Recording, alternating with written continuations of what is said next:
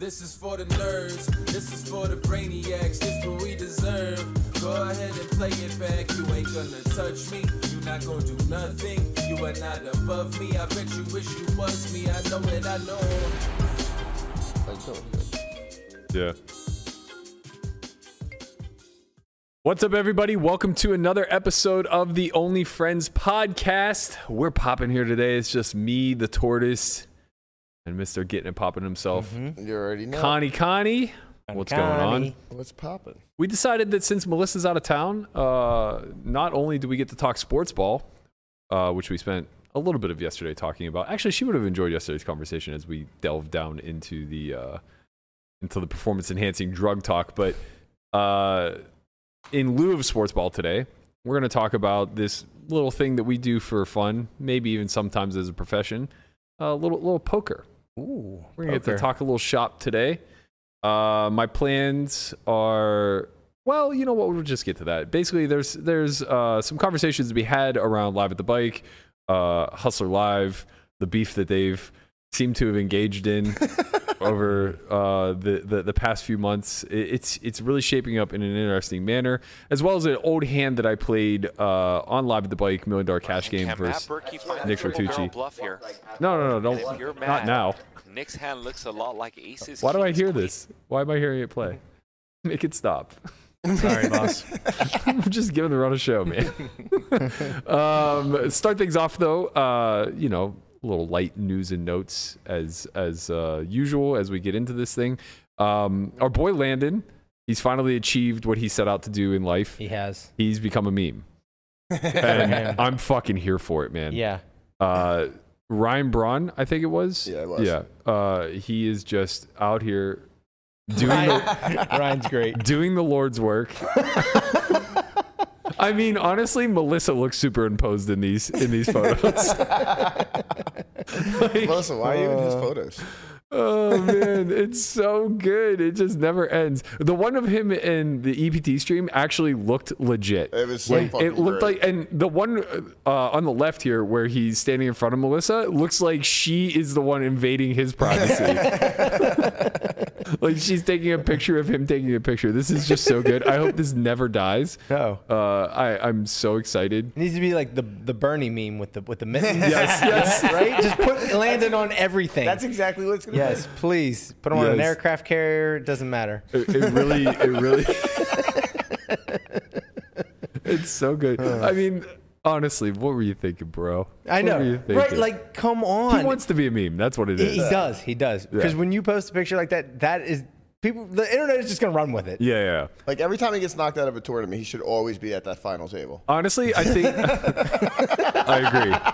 I actually do agree. I think something that we can do to aid in this is to create a PNG file available for download off of our site. So that you can all just like create your own Landon memes. I like that. I like that. I think this is like, right. Maybe this should just be like the thumbnail of like in some way, shape, or form, Landon's just in the thumbnail. Like how Melissa tries to put the pubes in all the thumbnails. Instead, we just sneak Landon in there. Yes, instead of the pubes, we have a where's Landon type of mystery. I can get behind that one. So much better. I saw something. Actually, somebody sent this to me in my DMs on Instagram the other day. We were talking about how not everybody's built proportionally, and there are people with longer legs, and then people who have longer torsos. And I'm a long torso guy, and I get this a lot. Everyone's like, "You have such amazing posture." It's so frustrating because like I'm not a short guy. But when they meet me, they always go, I thought you were going to be so much taller. Like, well, I'm 6 foot. But the reality is that I actually have like relatively short legs, all things considered, and a long torso. And I think this Instagram clip really sums up what it is that I'm demonstrating. So I am the guy on the right. That's incredible. Yeah. And you could just see that like their torsos, despite being maybe 6 or 7 inches difference, are probably comparable. And their leg differential is, probably somewhere in the neighborhood of like a foot. I didn't know that the human body had that type of disproportionate. I'm body still types. thrown off. I still think it's Photoshop somehow. It's a video, bro. I don't give a fuck. Like, look, I think the guy on the left is slouching a little bit, and the other guy is sitting up right, so just to make it a little different. But it's still, I mean, he is. Even if they were the exact same, like if they weren't, if one wasn't slouching and the other one wasn't, sitting straight up, they'd probably be the exact same size sitting down, and then they stand up and one is 6 inches taller, which is incredible. Yeah, I didn't realize. I didn't realize it was as common of a phenomenon as it is. For whatever reason, I just believed people were proportional, but that's probably the least likely outcome, actually. We should do a video where all of us sit down in a row and then all stand up like that and see what it looks like, the difference. Yeah, that actually would be kind of funny.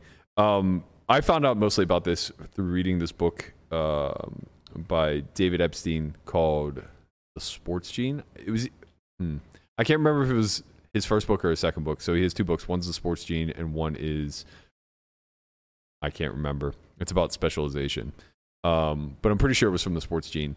And he was talking about how certain body types are have a propensity to excel at certain sports. So swimmers tend to have long torso, short legs. Short legs, really? Yeah. Because they can move faster? I don't know the science behind it. I just remember him saying like Phelps is. I would think like a long wingspan would be. Right. Long torso, short legs. So if you have a long torso, you have long arms as well? Yeah, so it's proportional to your stature, not to your actual limbs. Right, yeah. Like my wingspan is probably much greater than the length of my legs. Yeah. But yeah, he used Phelps as an example of somebody who's just like very disproportional upper body to lower body, and he has this like massive wingspan that's significant. I think the average wingspan is like tip to tip about your height, give or take, or maybe like your height time or plus 10%, something along those lines. I think my wingspan's like 6'4". Wow, somewhere in that neighborhood. Yeah. But yeah, I can't remember what the inverse was. I think the inverse was running, like running sports, specifically speed and distance. Oh, I think Usain Bolt was the counter example, where his legs are just like so long. Right. Yeah. So like one stride for him is like 3 strides for somebody else. For me. Yeah, I heard something else too. I think Usain Bolt has like the greatest turnover ratio of anybody to ever sprint. So what that means is like his ability to take strides is faster than anybody else. So stride for stride, he puts it up or picks it up and puts it down basically faster than anybody else. Amazing. So I'm not sure like what his actual stride length is. It may actually be less than like that might not be where his speed is actually coming from. It might actually just be from the sheer turnover rate, his ability to Fred Flintstone his way through the competition, if you will. Yeah, I actually kind of like this. This is a side, but somebody said, I suggest doing a countdown timer and or some Poker Out Loud highlights at the start of the podcast instead of a cold start. I'm kind of into that. We do have some Poker Out Loud hands from the 100th episode. We could do a little bit more of that maybe in the future. Yeah, that sounds pretty good. Yeah, it's just more work for Guapo. Yeah, I mean, that's fine. What else? It's not like we're paying him. I work for free. Yeah. Fucking works for tortillas and prop bets. Why he loses all the prop bets? he's in a fat loss bet right now, or with Andre. They did a prop bet and he has to get to 16.5%. My best eyeball guess is he's probably like low 20s, like 22 to 24%. And he was typing in the chat today that today's his day one. And Christian was like, you're dead to get to 16.5%. He's like, well, I brush my teeth with tortillas. So it's true. Makes it a little bit more difficult. I actually had one of the worst prop bets I think I ever made with Connie during the series. Wow. How do you lose a prop bet to Conrad? What are you talking about? Shut up. Never lose prop bets. You swear. You take the fucking most like absurd side. You always say I lose prop bets. You always say this. I don't lose prop bets. Well, the thing is, if you lost one, to Berkey, Don't- then But I you're ne- just Don't do that. Which one? Don't do that. Wait. Which one did I lose to it's Berkey? true though. No, don't do that. He makes asinine statements that are What? so Excuse- far from truth. What prop bet did I lose? And then somebody says, "Okay, bet me," and he starts walking everything back. Wait, what prop That bet? he does. He Guys, just moonwalks his way out of a my name's difficult not situation. Chin. This is a Christian thing that you're talking about. First of all, Christian just loses them and pays. Anyway, Two things you don't do. Christian just tries to get. I don't lose an prop absurd bets. You're price. right. Wait, I want to know what prop bet I lost to you. No, you won. Oh, I'm sorry. That's my point. Is this me, Connie? Yeah. This is how many runners in the Millie Maker. You remember that? Oh yeah, that was a good one. What, Yeah, you took the. Oh man, what did you say? you were on the wrong side of that one, I'd, Guapo. I'd rather not say because I was way off. I think Oh, he said there was going to be like 150,000. no, he runners said or first was going to be like $2 million or something. Yeah, it was something Yeah. I like mean, that. that wasn't that's that what it far was. off. No, it was off. That was like 1.5 No, 1.4? I think In it was the like what? 7. Millionaire in the Maker? Millie Maker. Wait, it wasn't the Millie Maker then. No, it wasn't the Millie Maker. It was something else. It was the housewarming. the housewarming? Was it either the housewarming Okay, or yeah, you're right. Yeah, I think it Yeah, was he the said housewarming. first it's going to be like $2 million. I was like, what? $100. Well, it was almost $1 million. It was like 750. Yeah. That's not fair. He didn't know about the golden ratio. He didn't. Okay. Like Oh, golden ratio. there is a prize structure that first could have been 2 million. Yeah, and Yeah, winner and take all. add like another million to first. He just didn't know about the ratio, bro. Like, ratios are tough. What are you gonna do? So should we talk sports ball? Yeah. No, the Pirates are off today. We Wait, can't. forget the Pirates. Albert Pujols is about to like close in on 700 home runs, and people don't think he can do it in 35 days.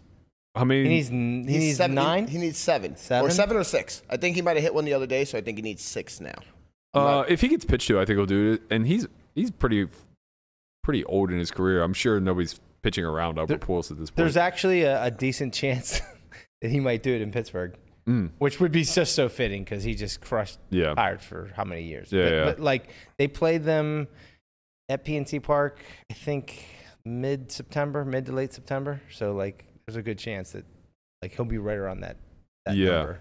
He's for sure retired after this year, right? Well, it depends. If I he thought ends that at- was like the whole reason he went to the All-Star game. I think if he ends at 699, he might come back. Well, that's the thing. That's what they were saying. Like, does he come back for another year? Of course, why not?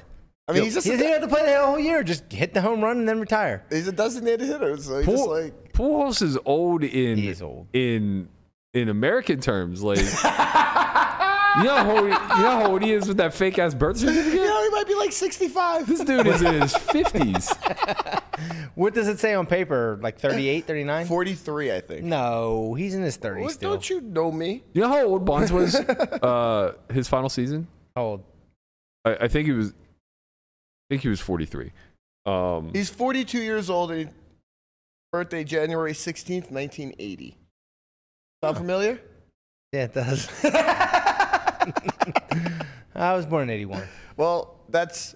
I mean, I thought he was, for some reason, I thought he was younger. he's than I definitely was. older than that. Like he was at the prime time of like coming over and changing birth certificates. Okay, hold on. I need to do some math. 58, 48.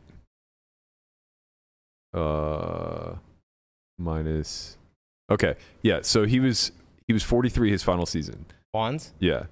Do you know what his stats like? Do you even have a ballpark guess like what his stats were? He crushed it. Yeah. He absolutely crushed. I think he hit like 320 and like had like 40 or 50 home runs and something stupid. So he got hurt in 05. Only played 14 games. Came back in 2006, and why is his batting average not being shown? Mm-hmm. Let me go to another. Okay, so he came back in 2006. Hit.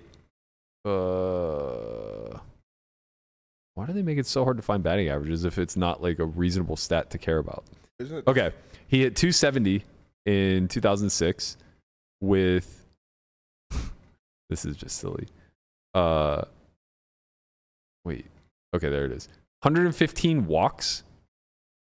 And 26 home runs.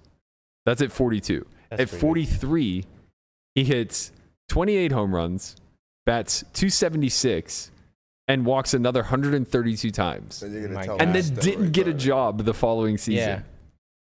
Well, I think it wasn't because. No, he got of that. blackballed, obviously. Steroids are a hell of a drug, I man. know, like. Yeah, no, obviously he got blackballed, but yeah, I mean, he won the MVP. His final MVP award was in 2004 before he got hurt. Wow. The year before he got hurt. 39. 40 years old when he won his last MVP. Like, How many? I Does mean, he have? they intentionally 7. walked him. He won Buck 7? Showalter intentionally walked him with the bases loaded, and it worked out. And it worked out, yeah. He has 7 MVPs and was literally robbed by Terry Pendleton in 92, I think. Yeah, 92. How does He won baseball 92, work? didn't he, for the Pirates? He won it in 91. How does baseball work? It's NL and AL. Yeah. Okay, It's two okay. two each. Oh, you're right. He won it in 90 and 92. Well, 90, 92, 93, 94. No. 90, 92, 93. And in 91, he got runner-up to Pendleton, which was just an absolute snow job. Well, Um, let somebody else win it once in a while. It's man, his stats are disgusting. Did he ever win it with Pittsburgh? Yeah, twice. 90 and Yeah, 92. 90, 92. And then got robbed in 91. Gotcha. Easily should have won it 3 times in a row. They also should have went to the World Series at least twice. But I digress. My child, man, one single tear streamed down my face when Sid Bream double-crossed us and scored on that fucking base hit the left field. I can't relive it again. Look, I'm going to say something that I think is true, but it may be a little controversial. He was fucking out. Close. People don't know that it was close. Yeah. Everybody talks about like, oh, Bonds had a wet noodle for an arm and like, didn't He really. made a terrible throw. Did He he? should have been thrown out. Look, Sid Bream had the big ass brace on his knee. Yeah, but like running, he's running on he was- contact. Yeah, he was just, man. I don't know. I'm just saying, man, he was out. If the throw was online, he'd have definitely been out. Yeah, it was up the first base line a bit. Yeah. You're right. But it would have been interesting if they had replay back then. Who knows? It might have been a different story. Pirates are in the fucking world. Look at this old ass bum. Look, he's Oh out. my God. He's it's fucking so out, close. man. It's so close. He's fucking out.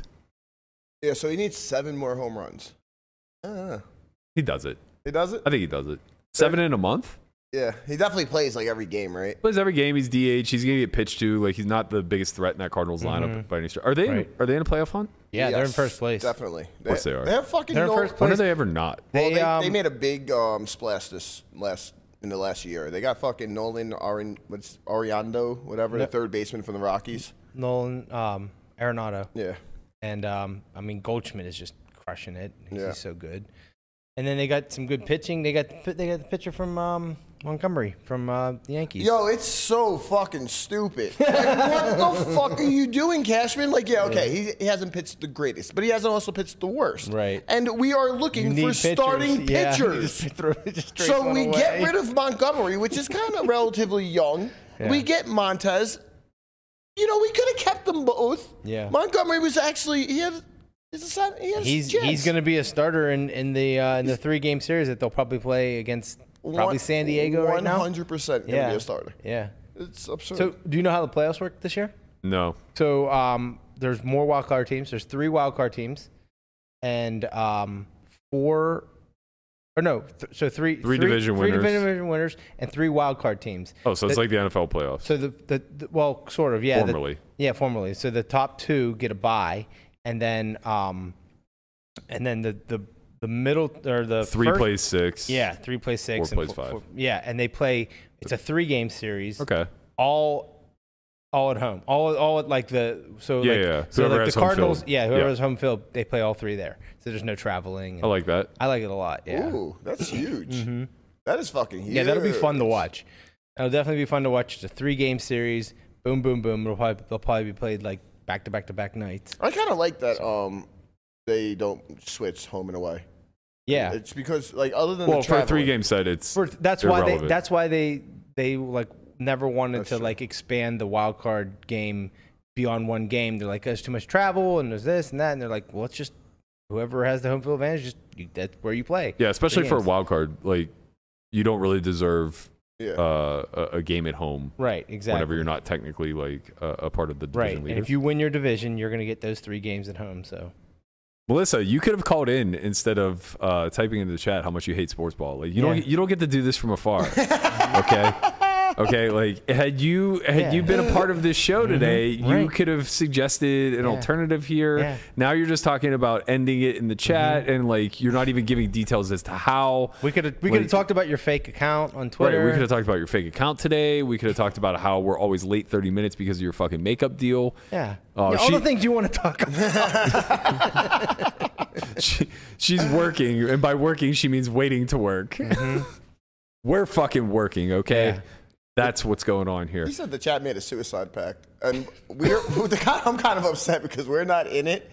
And if we were, we'd just go baseball all day, right? Well, I was gonna say once they're gone, we won't have anybody else complaining about us talking about baseball. We're gonna change the intro from intro from something. This is for the nerds to we're talking baseball. Put me Ricky in. and the Duke. Oh man, there's a nice playlist out there of baseball songs. Yeah, we can't sing them all because they'll probably take us down. Yeah, probably. I mean, with how close to the reenactments we are. Yeah.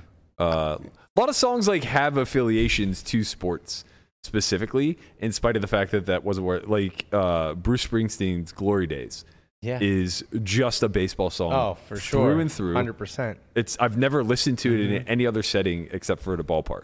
Yeah, I think that's very true. I think Coach Oberdorf made "Won't Back Down" a sports song for us. Right. Sure. He used to play that on the away games on repeat in the bus the whole way. I feel like "Don't Stop Believing" is a hockey song. No. I mean, it's a song for the people, really. But We are the champions, obviously. Sports-wise, I feel like I hear it in hockey games a lot. Really? Yeah, specifically Detroit Red Wing games. I could be wrong. What do you mean? They were always fucking winning every game. They didn't have to believe in anything. The time you're talking about, they Not didn't anymore, fucking man. lose a game. For Fucking the last- Yzerman and all these people. Yeah, they used to be great. For the last 15 years, Oh, they've been the joke of the league. Nah, that's for sure. I Man. don't know where I was going with that, to be honest. I lost my train of thought. I'm still irate at Melissa. I'm trying to figure out how that's a hockey song, and I'm trying to put it into another sport. It's just an arena song, really. Like it doesn't play as well at like an NFL. No, I field, agree you there. know? It definitely doesn't play Yeah. football. That's where you need Renegade. Yes. Yeah. Doesn't play Old basketball. sticks. Oh, mama. No, I don't even know what you're doing. Don't ruin that What song are for you me, doing? Berkey. Don't ruin that song. Yo, you guys don't watch basketball, I know that. But did you know fucking Kevin Durant requested a trade like 2 months ago? Yes. Okay, so the odds for the Brooklyn to win the championship were minus 4,000 when he requested the trade. Not minus 4,000. No. Minus 40, whatever. Plus 4,000. Plus. Plus 4. Okay. Sorry. This is why you're a terrible prop better. Don't fucking tell me otherwise. What? You don't even know which way lines go. No, that's obviously not true, you Riri. Anyway. So they were plus 4,000 to win the championship, and yesterday they decided that they're not going anywhere. Durant's not leaving, Irvin's not leaving, and now they're like 7-2 to win.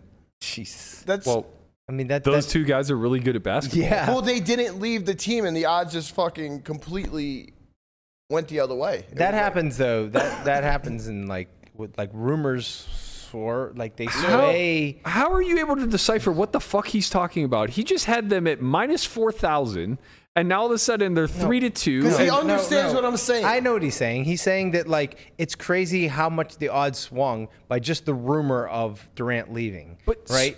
Yes. Wait, swung in which direction? They're more Well, what do you, they're more which, favorited. which direction do you think So it they was? were like, yeah, right? But exactly. they're more favorited now. Now that they Well, are going to literally stay they went from like 9-2 to plus 4,000 to back to 7-2. or yeah, it whatever. was. Okay, yes. So they're a bigger favorite now. Right. Yes. Okay, Yes. yeah. I don't Because they're both locked in. understand why this is shocking news. They're both very good at basketball. Well, the was the shocking rumor. news It's the is fact that that the rumor did it. just they weren't off the team. It was just a rumor that they might be off the team. Shot the odds Like, way up. Well, Like just saying he they wanted weren't a rumors. All They right, yeah. both wanted fucking saying out. that they wanted a trade just shot him way up, and like it didn't happen. yeah. Okay, Like the but, like, Nets still had control of them. Right. So anybody that was sharp enough to know they'd still be on the team, made those bets and is killing it. Yeah. I don't know if that's. Yeah, I understand what you're saying. There was an opportunity, but they're not killing it if it went from 9 to 2 to 7 to 2. Like, yeah, there's an arbitrage opportunity. No, In July- they got it when it was plus 4,000. Like in 40 to July 1. when they didn't So leave the 40 team. to 1, right? It went Right. from 9 to 40 to 1. It's just Okay. like, yeah. You know what? I can't interpret Conrad. The fact that you were able to follow that, God bless. I feel like you it's read the simple. same I'll article be as his him or something. translator. Anything you want to know Yeah. what he's saying, You know what? That's you my. just go through me. Go on Twitter for me.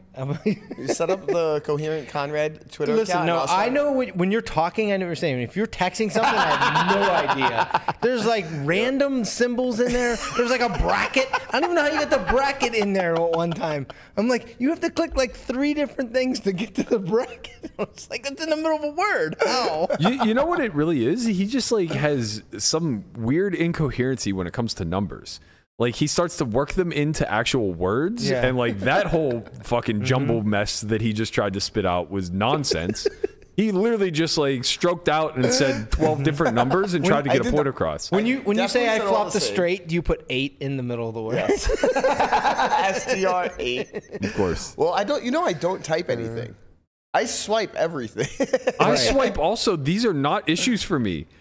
I get right. incorrect words You get sometimes. incorrect- Well, like Not- LMA9 came from LMAO, right? Yeah, but how do you get to 9? Because the 9 is right above the O. no. On his What do you phone, it fucking is. mean? I don't care.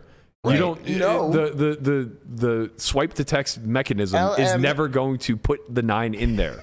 That's the whole purpose of the swipe to text. LM It's predictive texting. There's no LMA 9 word, Conrad, It comes up. What do you want me to tell you? because you type it all the fucking time. I mean, yeah, I definitely Well, it does probably now. typed it as well. Because now that it's become. Well, no. I probably typed it as well because, like, Right. even if I was ever typing LMAO, 9's right above it. Of course, I'm gonna fucking hit it and not change So it. I don't care. Right. So now when something's funny in the chat, we just type LMA9 just because it's funny, and now my phone just like autocorrects to that. Melissa says sometimes Conrad starts a thought and then finishes by walking out the door mumbling. It's true. It's true. Hey, quick shout out to chat. Paul Lindenfeld wants to know if there's closed Conrad captioning. That'd be great. Yeah, that's CCC. I mean, I don't know who is going to take on that job. That's a big job. I also don't even know who's qualified to take on that job, to be honest. Like, we've all been friends with this guy for years. I don't know what the fuck he's saying. I think Do you? only one person honestly deciphers my text. Who? Melissa. She always deciphers it in the fucking group chat. Yeah, well, I guess, you know, No, nobody else. look alike, talk alike. Yeah, you guys are real kindred spirits. Yeah. About to interview Chance. Why is Chance there? 'Cause Give us the tea, Melissa. He What's got an going on? invite and you didn't, man. You got an That's invite from That's Helmuth? what fucking happened. All right. Well, before we get to Hustler and Live at the Bike, let's talk Triton for a second. Wow. This fucking hand. All right, you guys don't know Rui like I know Rui. No. Is his Rui name Cal- Rui or is his name I don't give a fuck? It's both. He does not get well, particularly against. So here's the thing. Oh, I got moly. to play with Rui in like his. Actually, roll the clip so everybody in the audience knows who Rui is. Okay, read just 7 deuce, 10K. Just 7 deuce. Okay. Okay. 7 deuce, 10K. Okay? 7 deuce 10K. 15 minutes later. Wow, I would have thought I would have thought you had. People want to become like me, businessman winning a title. Of course. 30K C-bet from Rui Cal. A raise to 126,000 euro with 7 deuce, ready to show everyone. Play against. Oh my god, he's calling with 8 high. He doesn't have anything. Got deuce 7 this time. I don't understand. And the turn is an ace. You have about 500. 400,000 behind. About a bit less than 400. 400. Oh my, he's reaching for chips. Half pot bet, and Rui Cal calls it 8-7 high, thinking that Tom has got nothing and he's going to steal it from him. Can Tom fire one more time? He gives up. This is the craziest hand I've seen. He goes all in. 2-7. 2-7, right? Yeah. Why did you check then? Because he snap called me if I shove. Queen net.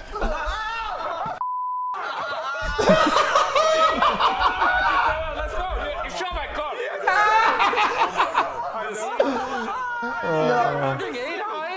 You shove. I swear to God, I called. No, I'm convinced that's true. I believe him. I called. Yeah. I am 100%. I believe that. I'm 100% convinced that he said this man has 7 deuce. Anything he bets river, I call. That was the first time me seeing this hand, and that was fucking great. I mean, yeah. So Rui's a maniac. If that's not obvious at this point. Very creative individual. Likes to get in the streets. I battled with him a lot in 2014, 2015-ish era, and it was, we could be playing a 9-handed game, and him and I would largely be playing heads up in a lot of spots. He was wild. Just ranges. Him and Durr are kindred spirits in a big way. There was a time though, more recently, where he got pretty good. Like, he kind of tightened up a bit. His ranges seemed to be a lot more constructive. Every time, so I played with him again, I think it might have been like 2018-ish. Just played kind of solid-ish and made a lot off of his previous image. But it looks like the old Rui's back. Because that hand is some fuck shit. I mean, he's playing against Tom. Like, maybe he's just like, the 7 deuce game is on. It's fresh in his head. He's he has a 7. I know. The man just knows.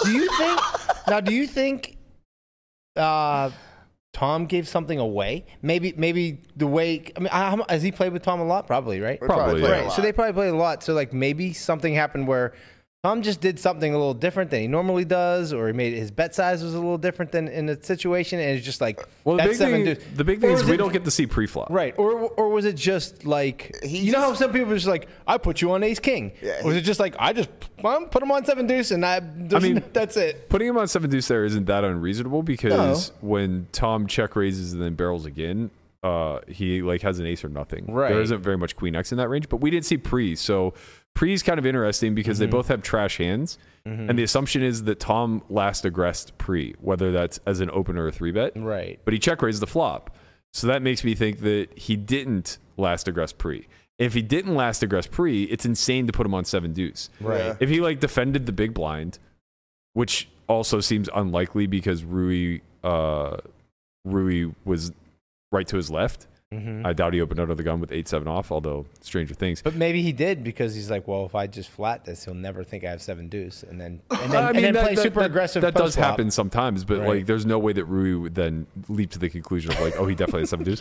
I think what's most probable is that it's a blind versus blind spot, and Tom probably opened the small blind. It is a blind versus blind. Well, I'm guessing. Okay, I'm guessing. Are they next to each other? I think so. I didn't think there was anybody in between them.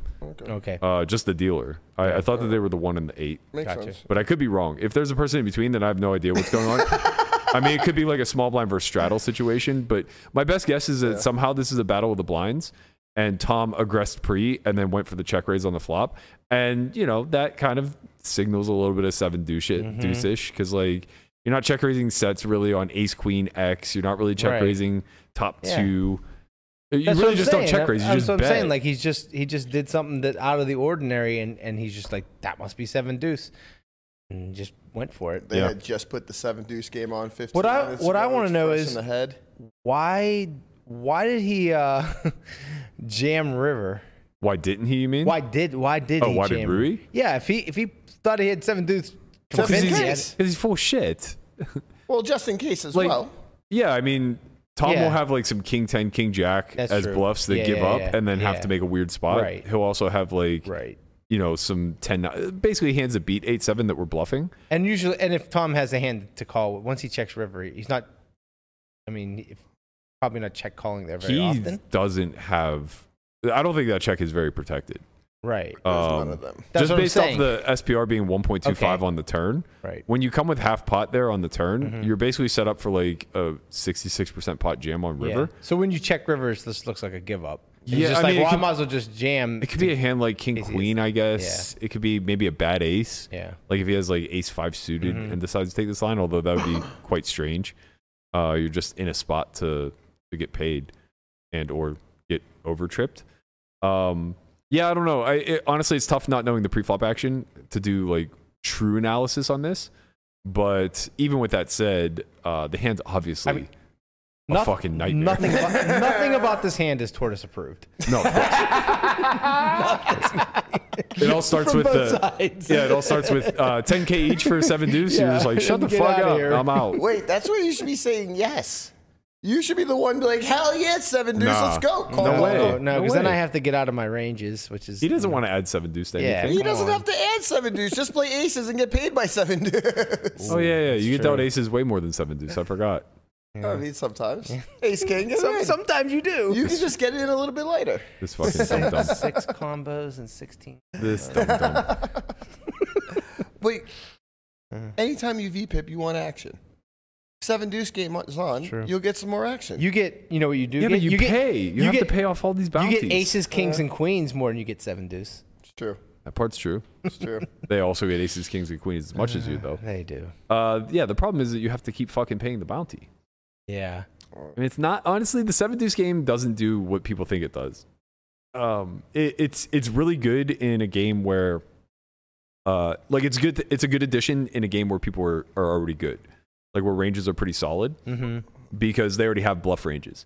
But the last thing you want to do in a rec lineup is add the game. Yeah, is add the 7 deuce game because now a bunch of people who have absolutely no ability to bluff whatsoever suddenly are fed a 16 candidate or a 16 combination bluff candidate. Yeah. And like they just have no choice but to go off. Yeah. Which segues me into my next point. Let's talk about Nick Fertucci.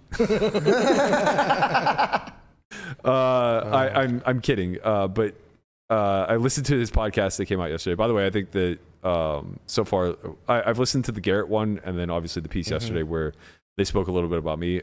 Garrett's always a fucking great interview. Of course. It's like that's a can't miss for your first guest. It seems like him and Veronica have pretty good rapport. Hopefully that continues on and we get some good content out of them. But yesterday they were discussing poker beefs. And Veronica led the witness a bit and basically brought up this or rehashed this old quote unquote beef that Nick and I had from like 2017. Speaking of drama, do you have any drama with any poker players? Me? Yeah, because I seem to remember that there was maybe some drama between you and Berkey back in the day. You're such an asshole. Like 5 or 6 years ago or 4 something. Yeah. Yeah. So what happened? You like to surprise me. We want to know. You like to surprise me with this shit. I know the people watching right now. Sure. And me. It's so boring, but I'll tell you. No, I'll tell you. Well, first of all, let me say this. Looking back now in the rear view, if I have to put a percentage on it, I would say I'm 85% in the wrong on that one. Wow. Yeah, I know. Weird, right? Very weird. Never wrong. Didn't know. Nice looking set. Very Rogan-esque. It is nice, yeah. Very it's clean. Yeah, like some rich mahogany is in that room. Yeah, no, they do. Honestly, what I'm most envious of that set isn't really the design or anything like that. It's the fact that they do have an established single shot that they can use for the thumbnail every day, which is really nice because we make Melissa basically do the Lord's work every single day of like, okay, what's the thumb going to be today? And like she has to pull clips and stuff. But anyway, what Nick was referencing there was 2017, 2018, somewhere around there, the first $1 million cash game on Live at the Bike. We played this hand where, I got in the mix with the Jack 7 suited. He 3-bet me. His 3-bet percentage back then was like, 2. And never not a good hand. It was always just like kings plus, maybe some ace king. Chose a small size. I decide to take a flop. We see a 998 board, and I just go for it. So what ultimately came of that he kind of referenced was this inherent, or maybe not inherent, but like this public spat between he and I because of one single thing that maybe I didn't consider when I agreed to. So Poker News hit me up after the show had aired, and like that was one of the highlight hands. And at this point, I had said literally nothing about it. Like there were no interviews on Live at the Bike or anything along those lines. So like it just happened, and we went on our merry way. So like a few days later, Poker News hit me up, and they were like, "Hey, we were thinking about doing or like covering this hand. Would you mind giving a breakdown from your perspective?" I'm like, "Yeah, sure. You know, we have this whole training business just around. Maybe I'll do a quick minute or two on the hand." And so I did. I basically gave my commentary over, and they like laid it over the hand. I think we actually have that clip right now to let you guys in on what the hand was and what I ultimately said in the video.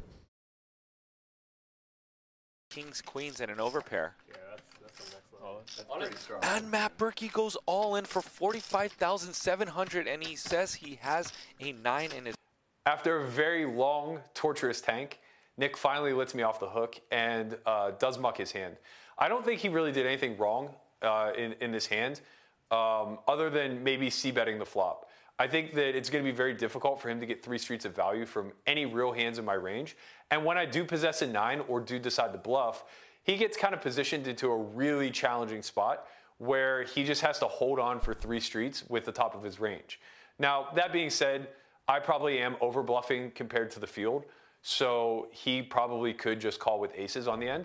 But it's a big decision. It's $45,000. That's 200 plus big blinds on 1 street of poker. It's not common for one pair to be just stacking off at that rate. I mean, I thought it was a fascinating hand. I thought it was a really good spot for me to run this line, even though I didn't necessarily have the best hand candidate to do so. And I'm really happy and fortunate that it got through. After a very long, torturous tank. That was the only. So I need to give a little context. In Nick's interview, he went on and said like Berkey did all these interviews and like videos and stuff like that. That was the only thing that went out. And I understand now in retrospect that he got a little sore about it. By the way, I appreciate him saying that like he was 85% in the wrong. I also agree that like wasn't in the best taste. You did say that he did nothing wrong in the hand. Yeah, I was very diplomatic. Look, you want my honest truth now 5 years later. You played the hand like fucking shit, man. Like let's be real. Like that was the most diplomatic review that like you want to talk about not tapping the glass. You just saw it. Like that was here's how you can play poker a little bit better without actually upsetting the fish. And I truly did upset him. So in that regard, like I'm sorry that I made him feel a certain way about it and that it escalated into a beef. But I'm glad that, like, in retrospect, he's a much better player now. We've come a long way, and we can kind of joke about this. But, like, yeah, of course, like, he folded aces. That's the best hand he'll ever have there, especially if he's not 3-betting hands like 9-10 suited and ace-9 suited, which at the time he probably wasn't. Now he's a different player now. I wouldn't take the same line, and I do think he plays a much more well-rounded game, so, like, that's neither here nor there. They call him Nit Tucci. He's not 3-betting fucking 9-10 or ace-10 suited. Yeah, but he's a 2022 Nit, not a 2018 Nit. It's different, man. 2018 Nits only VPIP 3%. That's true. 2022 Nits, they've looked at a chart. And they just like find those little edges and Exhibit A. Yeah, he plays tortoise style. Great, Nick, you're in great company. You play like the fucking tortoise here. You guys might be the biggest winners in the room. Listen, this is what I do. I think what should I open here, and then if it's like close, then I just open. Do you though? Fuck no. If it's close, he's like, nah. You know what? I can pick another spot. Right? No, because if I think it's close in my head, then it's definitely an open. That's probably true. That's probably, I see what you're saying. Right? Next level thinking. Yeah. The opening parts probably aren't that difficult. It's the 3 bets. I'm getting better. It's a lot of like, well, this hand's nice. I think I'm just gonna watch fucking Brian play. There I go. Look at me go. I think I'm just gonna watch Brian play on WSOP tonight. Yeah, he should. But yeah, we're basically making a story out of nothing. This literally was a huge nothing burger. It's just kind of comical to revisit. And it is a little bit of nostalgia for the good old days when it was easy to get into these high stakes cash games, and you could find a couple situations where you're doing something that is completely against theory based off of a player pool read that you have, or having some level of experience with that specific person. Like, I miss that version of poker. History. They have history. We didn't really have that much. We had only played once together before, but he played a lot. I know, but remember when that was and a I thing? watched. It was just like, well, they have history, so this is why the hand played this way. Yeah. But I mean, to be fair, like, we didn't personally have history, but I watched him play a lot, and I'm sure he watched me play a lot. Right. So like that influences that action a lot. Where it's like I understand, or I think that he doesn't have a 9 here ever, and he understands or thinks that like I'm playing any 2, so I have all the fucking 9. And he's not wrong. I Jack 7, like Jack 9's in there, 9/8's in there, 9/7's. Like, I definitely have a lot of 9s, and you can exploitively fold aces versus that type of player type.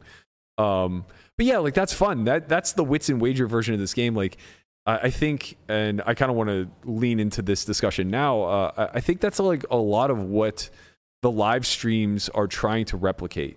And it's very difficult because people who are willing to play for big money are generally going to be relatively studied. They're going to be intelligent, and they're not going to be willing to give an inch when it comes to turning the game into this battle of wits and wagers, or this ultimate game of chicken, right?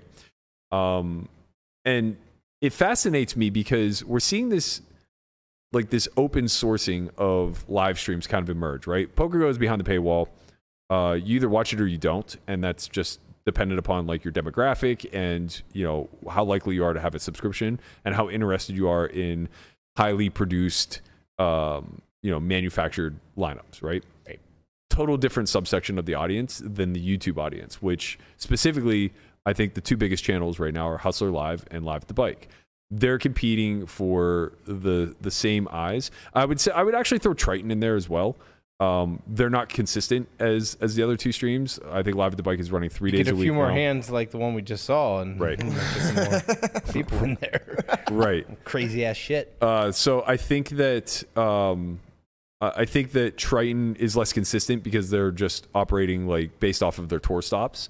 So you might only get maybe, I don't know, call it 20 streams a year, as opposed to the Bike that is putting out, I guess, somewhere in the neighborhood of 150. And then Hustler, which is putting out probably 250. They're doing like 4 a week, right?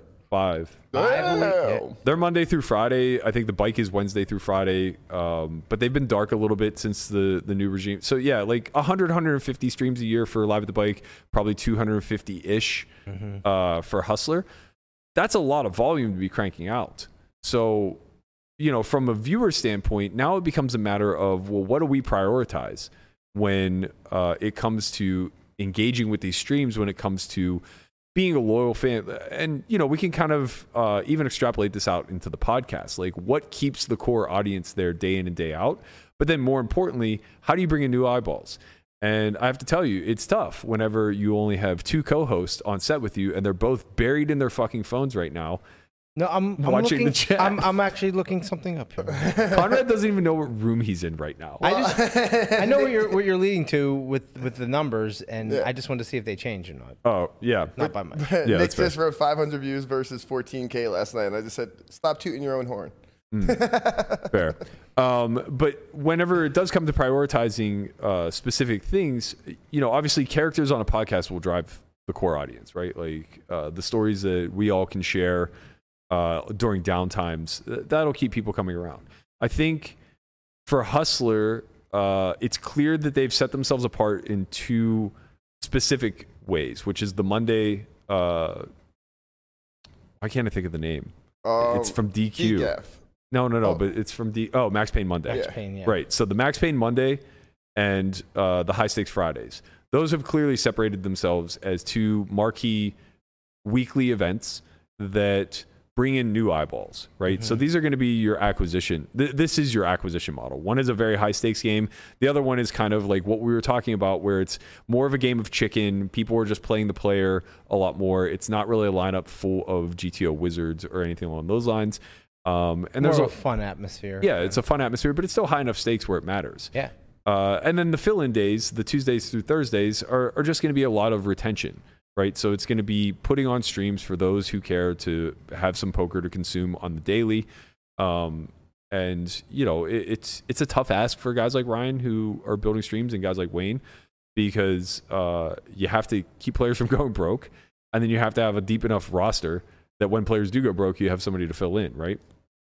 And honestly, this shows how out of touch I am. I'm not even positive that Hustler runs Tuesday through Thursday. I know they have a Wednesday stream. I'm pretty sure they definitely have a Tuesday stream because I think it has like lower numbers.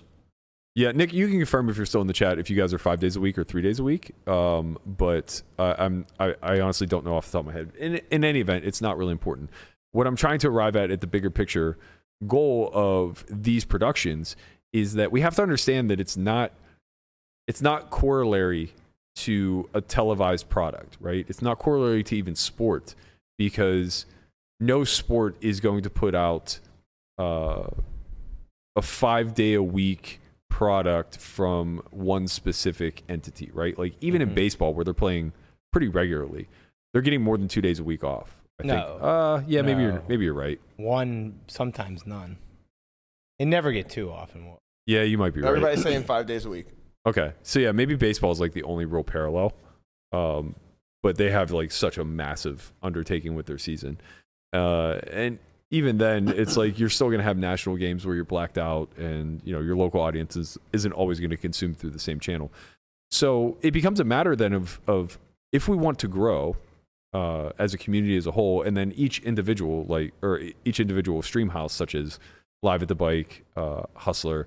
And then when you start to get into the somewhat smaller streams like The Lodge in Texas, TCH, pretty much everything else is coming out of Texas. I can't think of anywhere specific that... Only Texas. Yeah. Like Texas and LA, that's it. Florida, nothing really on the East Coast. The California streams have shut down since Stones left. Yeah. WPT, I guess, does like one-off events. Yeah. But difficult, they partner with Hustler for some of them. It's difficult to really... see where it comes. I guess like Triton would be a good example of a one-off type of event, but that's that's Poker Go Productions basically. When we're talking about these dailies though, where the competition is high and the audience is seemingly stagnant, what can we prioritize to now bring in new eyeballs? Because I think that the old template of just get poker characters that are willing to play high stakes dies on this daily show type of we're much closer to melding together a podcast and a poker show than we are melding together like a weekly sitcom and a poker show, which is what High Stakes Poker was, what Poker After Dark was. Like these highly produced shows that were edited down. Same thing with WSOP, edited way down to a consumer-based product that came out in some sort of timely fashion. We're not there anymore. Like 2022, we are binge watching everything. People are tuning in for the full 8 hours. I don't think retention is at all an issue. Like you don't lose your audience, right? Like they come and they stay. It's an acquisition issue.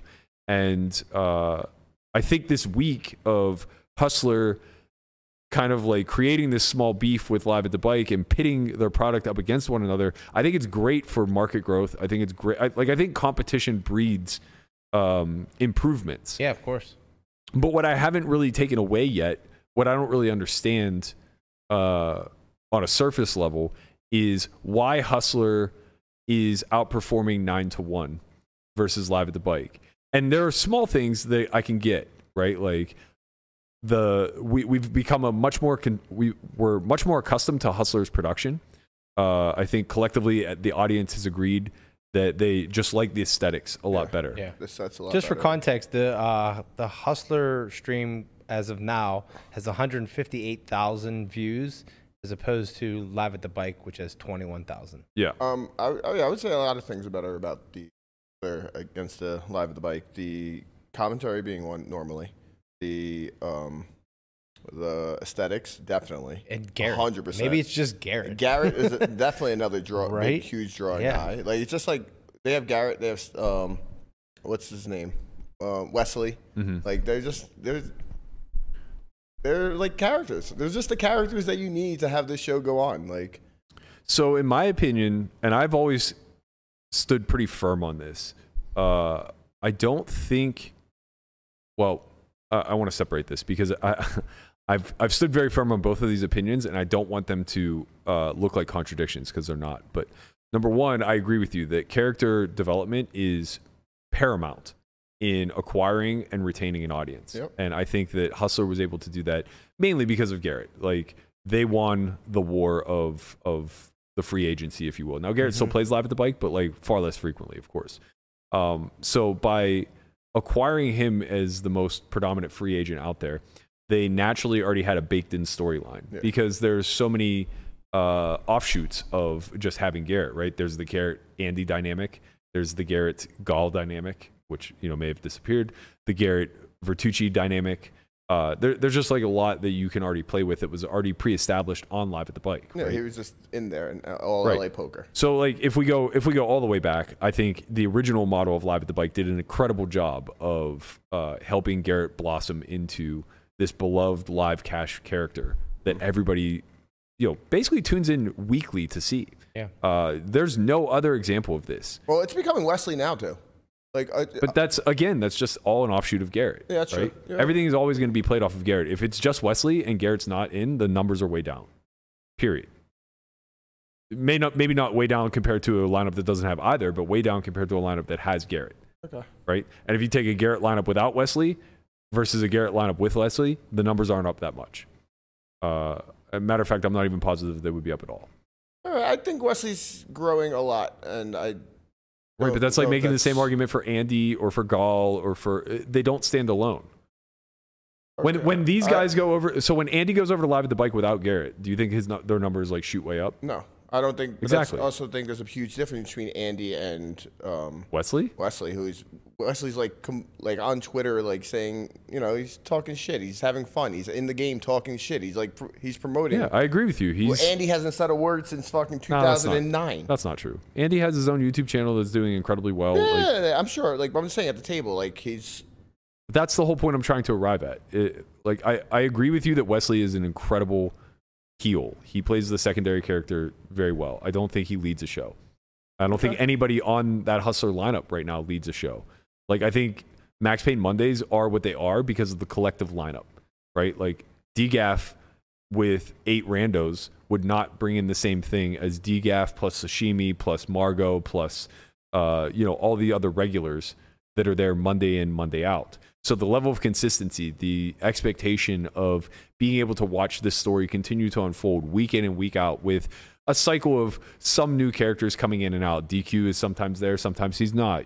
Sometimes we see other players just make a one-off appearance, like to fill seats or whatever the case may be. This is a cast, right? The Monday show is a cast. Mm-hmm. The Friday show is Garrett's. He's the star, period. And they build around that. And ancillary stars are a byproduct. There are secondary characters, but the Friday shows that lack Garrett definitely do not perform as well. And that just means that like collectively you can have all the secondary stars together and they're not going to equal one Garrett. Yeah. Right? So that's something worth noting. And the whole thing I'm trying to get at here is that though I do think that there is an element like the Monday show being a good example of the environment being interesting, I think we put too much onus on the whole concept of table talk. Nothing is ever said on a Monday show that like I'm just like, wow, so glad they had the mics on for that one. I also think you're different than others. Okay. You're definitely going to be like the people that are watching are. I'm pretty sure a lot of them love the table talk. Like just being, it's like you said, it's like a podcast. I think that they're conditioned to love the table talk. I think they've been told that's what's entertaining, and there's a reason why it holds water.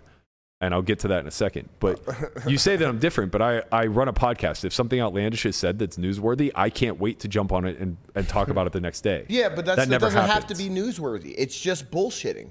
Like, people love bullshitting. Okay, so... That's why I like our podcast. Yeah, like, people love bullshitting. If that's happening we're not playing poker. But if that's happening in a poker setting, that's awesome. That's awesome to a lot of people. I strongly disagree. I understand that you would. I strongly disagree, and I think the reason why the table talk has to carry the load is because the commentary is not Nick and Ali. Yes, and I understand that too, and I was going to say that. But, like... No, there's no but, though. That's how you establish the home run product. Is you develop, as important as it is to develop Garrett, if I don't have Garrett, I want Nick and Ali. Yeah. Period. There is no workaround to this. Because you can always develop a cast of characters the way that Hustler Live has done for the Monday shows, right? That Monday show could be muted with Nick and Ali in the booth, and it would be the most popular Monday show out there, period. Yeah. There's just no doubt about it. For sure. Right? Because what the onus we place on the table talk is a byproduct of lacking commentary. But like we're saying Nick and Ali. Like we're saying the number ones. Like the absolute number ones in the business. Nick and Ali, Norman Lon, Gabe, and I can never remember the other guy's name from High Stakes Poker.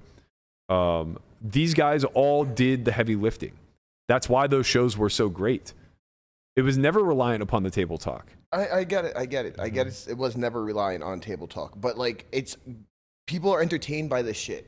Like it's a soap opera. It's literally a soap opera, and you don't. Conrad, I'm not saying to mute the table. Number one, and number two, I'm also not saying that that it's not fine. I'm saying that if you want true growth, if you want this to be something that brings other outside individuals in. Look, somebody in esports that doesn't know much about. I already agree with that. Like if I didn't tie the two, because like if you want to bring outside individuals in direction with the commentary, we'll do that. Well, like, Monday and Friday are your acquisition models, right? For Hustler, and for Live at the Bike, it's Friday. I mean, Nick said Conrad is right, which is weird. Well, yeah. Of course he's gonna say he's right. He's the one that doesn't have the commentary. It's a table talk. But he's also coming from the standpoint of he doesn't have a Nick and Ali to plug in there. Awesome. Right? Yeah. So it's like, of course you're gonna want to big up the table talk, and there's no competition otherwise, because Live at the Bike also doesn't have a Nick or Ali. Yeah, from the acquisition model, I agree with right, you. So it's like, okay, if we're talking apples to apples, where it's like who has better table talk, Live at the Bike or Hustler, it doesn't really matter. Right? Because that's not going to be the final deciding factor. That's not why 9-to-1 viewers are watching Hustler over Live at the Bike. It's not the table talk. It's the fact that there are people that have been established as characters. Like, you have the most well-developed characters. And don't get me wrong, like, they did some of that heavy lifting. They did develop Wesley, right? Wesley could have just been a dud. But, like, you look at a lot of their other characters, they are duds, but everybody tunes in to watch them. And I don't throw any names under the bus, but like a lot of the recreationals that are good for the game do nothing to add to the table talk. And yesterday was a prime example. They were talking Chinese for the entire show. Yeah, they were. The entire show. Garrett didn't say a fucking word because he doesn't speak Mandarin. And they outpaced Live at the Bike 180,000 views to 20. I'm pretty sure Garrett, I think the dealer went to go say something, and Garrett's like, no, it's okay. Like, because it was Chinese the whole time.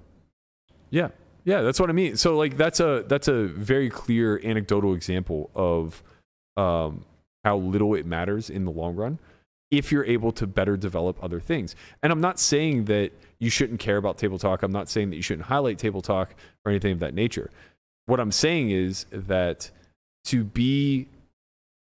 get outside of what's already been established and to create an acquisition model that is going to grow at a faster pace than we've seen, it's going to require curating talent at all these spots. You need a character like Garrett. You need the main character, the player one. You have to have it. You have to have a Nick and Ali in the booth.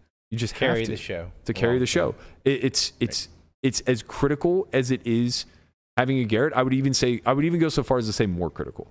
And I know that this isn't a priority to anybody because of what day rates are. Nobody worth their salt would ever agree to do this kind of stuff. And this isn't a shot at Live at the Bike or Hustler. They're just prioritizing other things, and rightfully so. Like, they're trying to do what they have to do. But the fact of the matter is, like, it's a really hard job, and there are very few people. In my opinion, this is what PokerGo does the best. I think Nick and Ali, I think Brent and Jeff Platt are great combinations. They have Norm, Lon, and Jamie for WSOP. Again, an incredible trio. Obviously, a very different type of content, but also that's who we want to be bringing in. Yeah, it's just one like the people watching. PokerGo makes all the money, like, or makes some money to pay people. As where Live at the Bike, they probably don't make that much, or like. I agree. And like, I agree. I'm projecting forward, right? Yeah. Like you can. Here's the thing. One of these two needs to make a move because Live at the Bike is getting buried by Hustler right now. Yeah. And Hustler very much can just sit on their laurels, right? So either Hustler makes a move to ensure that Live at the Bike disappears, or Live at the Bike takes on some of these suggestions and attempts to do something that hasn't been done in this space before and tries to now compete, right? But at the end of the day, both are still operating off of this old model that Live at the Bike created all the way back in 2008. when all it took was having an RFID set up with cameras, because nobody had ever seen the inside of a cash game before. Yeah, nobody else was doing it. Nobody had ever seen anything in real time. It would be interesting to see what the numbers would have been if the 2 streams that ran last night, except Live at the Bike, had Nick and Ali. Right. What would the numbers be? Like, what would you rather watch? Would you rather watch Garrett? I mean, honestly, or would you rather watch Nick and Ali? Honestly, I don't think Nick and Ali would have pulled that. Well, it wouldn't have made it. I'm talking about hypothetical. It also. No, I'm just saying, It wouldn't have made it even, but it wouldn't have been 20,000 views. And that's the point, is that I think Live at the Bike brings in more people if they advertise that Nick and Ali are doing commentary than they do with Phil Hellmuth as the headliner. Yes. And that's my main point. Yeah, obviously, right. Phil drew didn't draw what they thought he was going to draw, and I think it kind of makes sense. I mean, if you think about Phil, like, plays tight, like people watch him for the blow-ups, right? Mm-hmm. But he doesn't blow up as much, I think, in cash games as he does. Did you watch any of this? Okay, no. Oh. I'm not saying he blew up. Did you watch any of this? Like the stream? Just say no. Yeah, it's okay. Like, say no. Like 5 minutes. Okay. 5-10 minutes. Yeah. All you need to know is that this man put together a lineup special for him. Like, literally is the gatekeeper to who gets to play. Right. 25-50. Relatively small stakes for a man who's claiming to be on the path to being a billionaire. Right. He had $1,500 in front of him. Stop. $1,500. Nobody wants to watch this bullshit. Right. That's what I'm saying. This guy stinks. He doesn't. He's not action. He sits very short. Like, people watch these streams for the big pots and that it's not like watching, I think, like, him playing at a final table at a WSOP. People love that. Yeah, of course. There's real money on the line. There's real money on the line. It's also what he's proven to be good at. Right, exactly. It's a whole different thing. So that doesn't translate to a 8-hour live cash game stream. Yes, he's not very entertaining over a long duration like that. Mm-hmm. He's certainly uber nitty when it comes to That's how the thing. he You're going to watch the out. stream and you're going to hardly see him because he's not playing any hands. But even if he were talking for the whole 8 hours, this just doubles down on my fact or on my point that you can't expect players to run the show. Right? Like, any good, well-produced show, I don't care what you're talking about, be it sports or otherwise, are the goal is never to force the player to be the draw beyond their talent, right? They're not interviewing MLB players while they're at the plate, right? And they've experimented with a little bit of this stuff, and don't get me wrong, it's interesting, but it's a one-off segment type of interesting. Yeah, they've been miking people up, which is cool, but it's not. It's cool, but it's not why people are tuning in. Right. People are tuning in because they love the action of the product. Uh-oh. What? Oh. What's the problem? No, my mic, my headphones just shut off for a second. We're back. I thought the whole stream went down. I got scared. Tortoise moment. Right. So they're tuning in for Joe Buck. They're tuning in for these great commentators throughout the years who have established themselves. And if you look, the greatest Vin Scully is a part of the Dodgers. Joe Buck was kind of a hired gun for nationally televised games, right? Like, when you look at who the best commentators are throughout the industry of, like, baseball, football, whatever the case may be, it's always going to be aligned with the biggest contract, the biggest televised contract. It's even like for someone like me who watches the Pirates. They have Greg Brown, they have Joe Block, right? And Greg Brown's been there for decades, and then Joe Block is new, and it's just like, Joe Block's fine. I like him. He's all right. But when he does the TV broadcast, I'm like, why isn't Greg Brown? Because I want to hear Greg Brown. Same. Right? Yeah. So it's just like that holds make the game, the whole experience of watching the game is so much better when it's Greg Brown compared to right. And to further that parallel, sorry, Joe. To further that parallel, they have two former professionals that serve as the side commentary. Right. It used to be Steve Blass and Bob Walk. Now it's Bob Walk and John Wehner. Well, John Wehner, but they're bringing in Kevin Young. Oh no! Yeah, Operation Shutdown. No. That's not. No, Kevin Young, not who was Operation Shutdown? Kevin Young. No. Yeah, the first baseman. No. Do you guys remember Bob Prince? Oh, man. Anyway, yes. Doesn't matter. Yeah, and Neil Walker, too. Oh, nice. Yeah. I didn't know he retired. But anyway, the whole point is it doesn't matter like that person doesn't matter to me. Right. If you pair him with the color guy that I don't like, it doesn't matter that I do or don't like Bob. Like, I hate Bob Walk, but if he's with Greg Brown, I'm happy with the duo. I love, them together is great. Right. Yeah. And it's like, I like John Wayner, but if he's with Joe Block, I don't want to listen to the commentary. Right. Because it does come down to the person who's doing the most heavy lifting. Yeah. Right. Now, I think in poker it's a little bit different because you can play both roles pretty. Like, if Shulman's in the booth, you can't really fuck that up. Right. Right. Like, if you pair him with somebody that I don't care, that does the play-by-play, it doesn't matter because I'm getting Shulman's analysis. Like, in poker, the analysis, the analyst is worth way more than the play-by-play guy. But in any event, like, I think that the whole point I'm trying to make is that there is a recipe to this, and only the produced televised versions of poker right now are hitting home on the entire recipe. And I would say that they're actually missing on the quote unquote character one or player one, right? They're leaning heavier on we can develop a cast. But the problem is they don't develop consistency within that cast, right? It's too vast. So when you look at like the catalog for PokerGo, for instance, there are probably like 25 or 30 players that have double-digit appearances. But nobody has like triple-digit appearances, right? Even though they maybe ran 100 shows. So like they lack that guy, that staple guy that you know is going to be there in like 80% of the shows. Garrett. Yeah. And it becomes a love him or hate him type situation, right? If you choose and curate that character correctly, you will get a polarizing response and you'll skew towards love him, but there will be a hate him crowd. Yeah. And that's all great for you, right? That's massive. Man, you'd be perfect for that role, Matt Berkey. I'm a real love him or hate him kind of guy. Yeah, man. that's what I'm saying. Let's get you more people. Phil love has you. 19 big blinds, bro. 19 big blinds. 19. Come the fuck on. Oh, it's so crazy. Come on, man. Like, no, but more people like you than hate you, but you do have a polarizing aspect to you at sometimes. So I think we should just get you on every single high stakes stream. I would love that, but I'm not advocating for myself. I'm advocating for you. Fine. For a seat in the game or narrator? Do you listen ever? No, actually I don't. Honestly, like, how about instead of embarrassing all of us by asking the question in the mic, you just think it to yourself. It's like nothing is more disruptive. Wait, back to what I was saying. For a seat in the game or commentary? Oh, Christ. Final point I'm trying to make is that I think currently the live streaming realm is desperate for a stream house that's going to be able to nurture and curate all these parts. And it's a huge ask. It's a huge ask. Do you know how difficult, how many duds you're going to have to come across before you find a pairing like Nick and Shulman? Right. Like, I think it's so incredible that PokerGo just churned out Brent and Platt.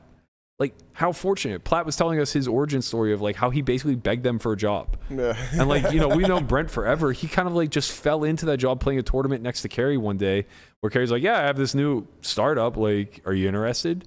He's like, yeah. And then he's just like nurtured his way into a commentary role and a lot more on camera type stuff. This is really challenging, but there are people like Henry Kilbane out there who make it a priority in their lives to be very good at commentary. And like he to me is a prime example of like you can work off of Henry.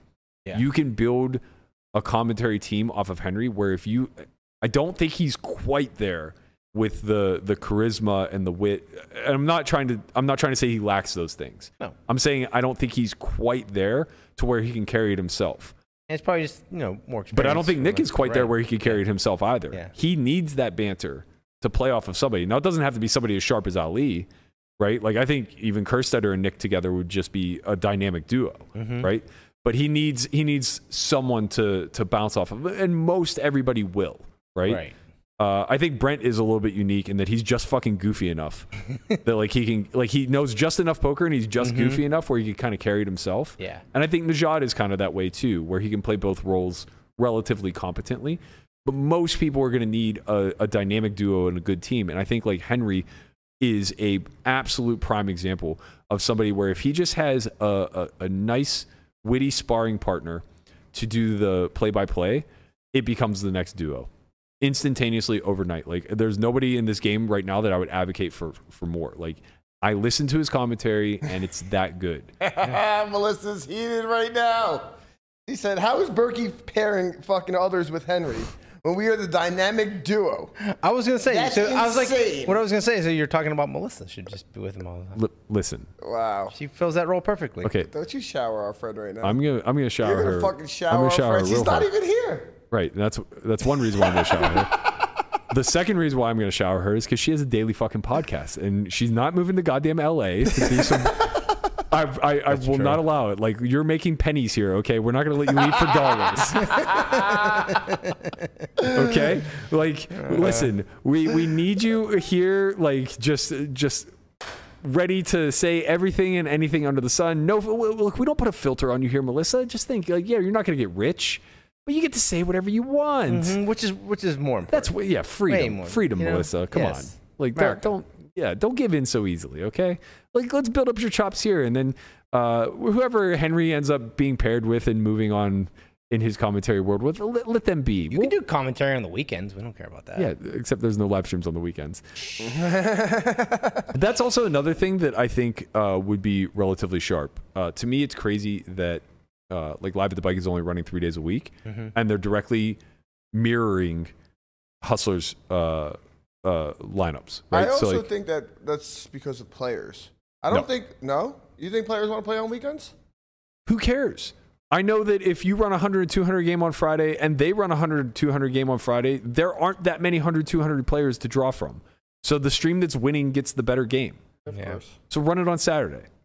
Right? Like, it's crazy to me that you're running 25-50 on Wednesday and they're running 25-50 on Wednesday. And you're running 100-200 on Friday and they're running 100. Like, you don't win the war of attrition with the more established brand. Yeah. Right? And I get that Live at the Bike was first. So technically, like, they're more established. But, like, their popularity was largely born out of Ryan. And Ryan has now moved on to Hustler. And he's carried that.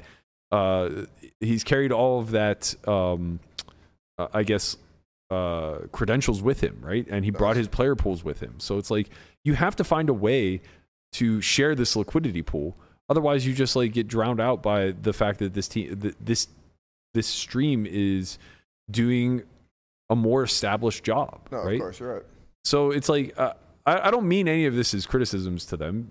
Or No, at it's least, just sorry, what it is. let me rephrase that. It is criticism. I mean this to be constructive. But yeah, but it just is what it is. Like they're losing the fight right now. Like they're just not. Their stream is not the better one out of the two, and you can't go up in competition every single night. Yeah, I think that's fair, but I also think that like it's a little bit nitpicky in the sense that if the streams were reversed, right? So say the management team went to Hustler and got to operate with everything that like the cameras, everything minus the players, and so everything minus the staff, right? And they went to the Hustler set. Ran 5 days a week, and the management from Hustler went to Live at the Bike and ran 3 days a week with that set. I still think Ryan ultimately wins, and it boils down to the fact that he just carries with him a lot wider pool of players to draw from. So he's able to create better games. Yeah, no, I would agree with that. So I want to be clear that like some of these criticisms for Live at the Bike, like they can't be helped. It's going to take a lot of time to curate a player pool that will allow you to actually compete on the regular with an already established stream that has a deeper player pool to draw from. Yeah, this is 100% just Ryan, like his player list. Like his player It's list. the value of Ryan for sure. Yeah. Right? But what I'm ultimately getting at is like there are a lot of other things to focus on other than tweaking the set, tweaking the sound, trying to bring in a Phil Hellmuth. Like stop trying to mimic what worked in the past, in my opinion. You got to build relationships. You have to build relationships, but you also have to get outside the box. Like you have to start paying attention to the things that, in my opinion, will move the needle most in the long run. And that is finding a player one, finding that main character that is going to be there and establish, some level of dominance in the game. I'm not even saying not an easy thing to do, by the way. No, of course not. None of these things are easy to do. Right, of course. Or they just do them. Yeah. So it's either finding a player one or finding a cast of characters that are week in and week out, and like they kind of have that in Eric Hicks and JD. I actually love Eric. Eric's great. He's fucking great. Eric's great. He's absolutely great. But it's difficult because he's a businessman. Yeah. He's not going to be able to give you all of his time and energy. Yeah. He needs to be able to just show up, play, and enjoy himself, right? And that's a difficult task for them to fulfill because it's like, well, you got to give him a fair shake. You can't give him a lineup of 6 pros and say, like, do your best. Yeah. So it's a fine balance to strike. I think that there's a lot that can be played with, both with stakes, with the days that they run. But bigger picture, what I would be putting a lot of my resources in personally would be trying to develop one or a cast of characters that were consistently always in your lineup that you could build around, build like character narratives around. And then number 2, really hone in on trying to curate that commentary team. Like I would put dollars into that. Yeah, I would put a fair amount of dollars into that, and I wouldn't trust the feedback based off of a few YouTube comments or who the staff within likes. Yeah. I would like really do a lot of testing, the way that they test movies. You just get you try your best to go to a bunch of different sources, and maybe you get a handful of pros that are willing to give you their feedback and whatnot. Let them watch. You find a handful of recreationals that you respect the opinions of. You have them watch and give their feedback and everything else. But when you see it, it, right? Like we can agree, I think, across the board that the commentary is very fine on all of these streams. The commentary is like umpires to me on all of these streams.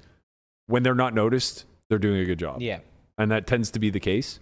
But that puts so much more of a heightened scrutiny on the gameplay, on the characters at the table to really drive the conversation and really try to engage with the viewer at home. Bro, how? That should never happen. That's what people were asking for when they say table talk reigns supreme. And that's why I appreciate what PokerGo does, because never is that the case. We're never in lineups where there are a handful of people that I can think of off the top of my head who believe if they are over the top talking and outlandish at the table, they'll get more invites. And it always fails. Every one of them is at the bottom of a long list of people to get invited. They're usually nits too. Some, not all. But I mean, like Randall's a good example. He's not a nit, and he's over the top, but he's too obnoxious to put on TV. Yeah, I was gonna say that's just another level of obnoxiousness. Sure, but it's like you can't have your cake and eat it too when it comes to these types of things. I think I'll leave it at this. I think that there's a template to be created here that is a little bit off of what we've been used to. I think that there's some sort of marriage between the daily live streams and the heavily produced television shows, and I think it's largely going unexplored. And I think it will continue to go unexplored because Hustler has so many advantages that nobody can catch up, and Live at the Bike is trying to replicate what Hustler's already doing. And those two things will just lead to stagnation in this collective space for a long period of time. And nobody's really incentivized to move because Hustler is killing it for all intent and purposes, right? Like they got almost 200,000 views in 24 hours on a stream. That's fucking incredible. And why does Live at the Bike have no incentive to move? They have incentive, but they don't have direction, right? So it's just like what you end up with is status quo. Yeah. And the belief that it's just a volume thing, where like if they just do this long enough on the new set or a televised product that eventually will land itself on Bally Sports, they'll win in a different kind of way. I wouldn't trust that. I wouldn't trust that what's going on right now at all. Well, because that's the PokerGo model, is they build shows to later release on TV, right? And I imagine that there's value to that because obviously they continue to do it. But you can't forget about the fact that they're doing really well whenever they just put the show on their own platform. Like, I don't know what their subscription model is, but I imagine that it's doing relatively well. Okay. At least at $10 a month. So, yeah, I don't know. I find this stuff to be fascinating, and obviously, I could just be like totally wrong. I'm not. Well, Nick thinks I'm 100% wrong. Here we go again. Here we fucking go again. You thought I was 100% wrong once before, my friend.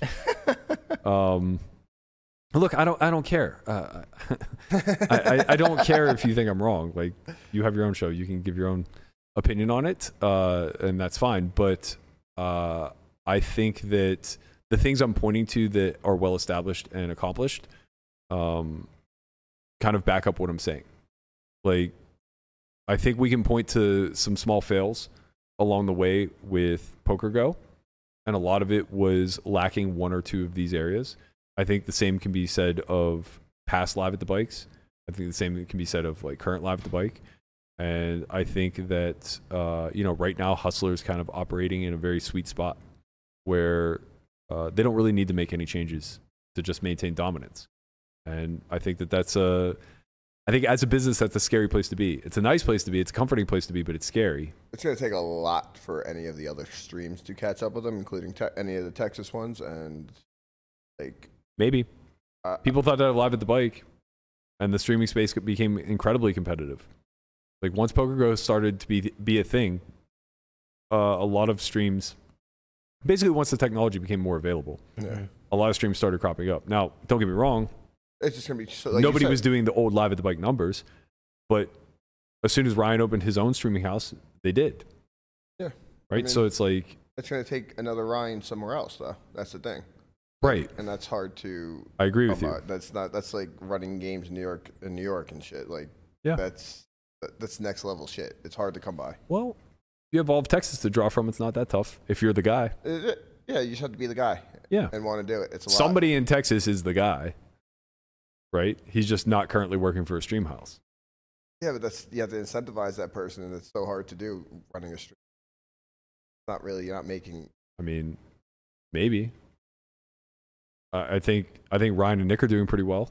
Well, they have WPT's felt on their table, and they're doing as a byproduct of what they've accomplished. Yes, of course. Okay, you don't think you do the same in Texas?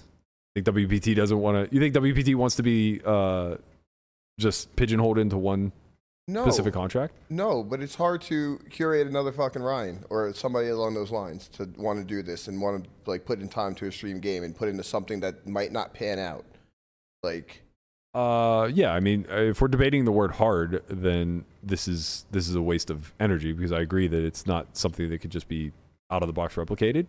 But if we're debating possible, I'm heavily on the side of like it's definitely possible. If you give me a market as big as Texas and some incentive, not even me, but just like anybody. No, I think we could do it here.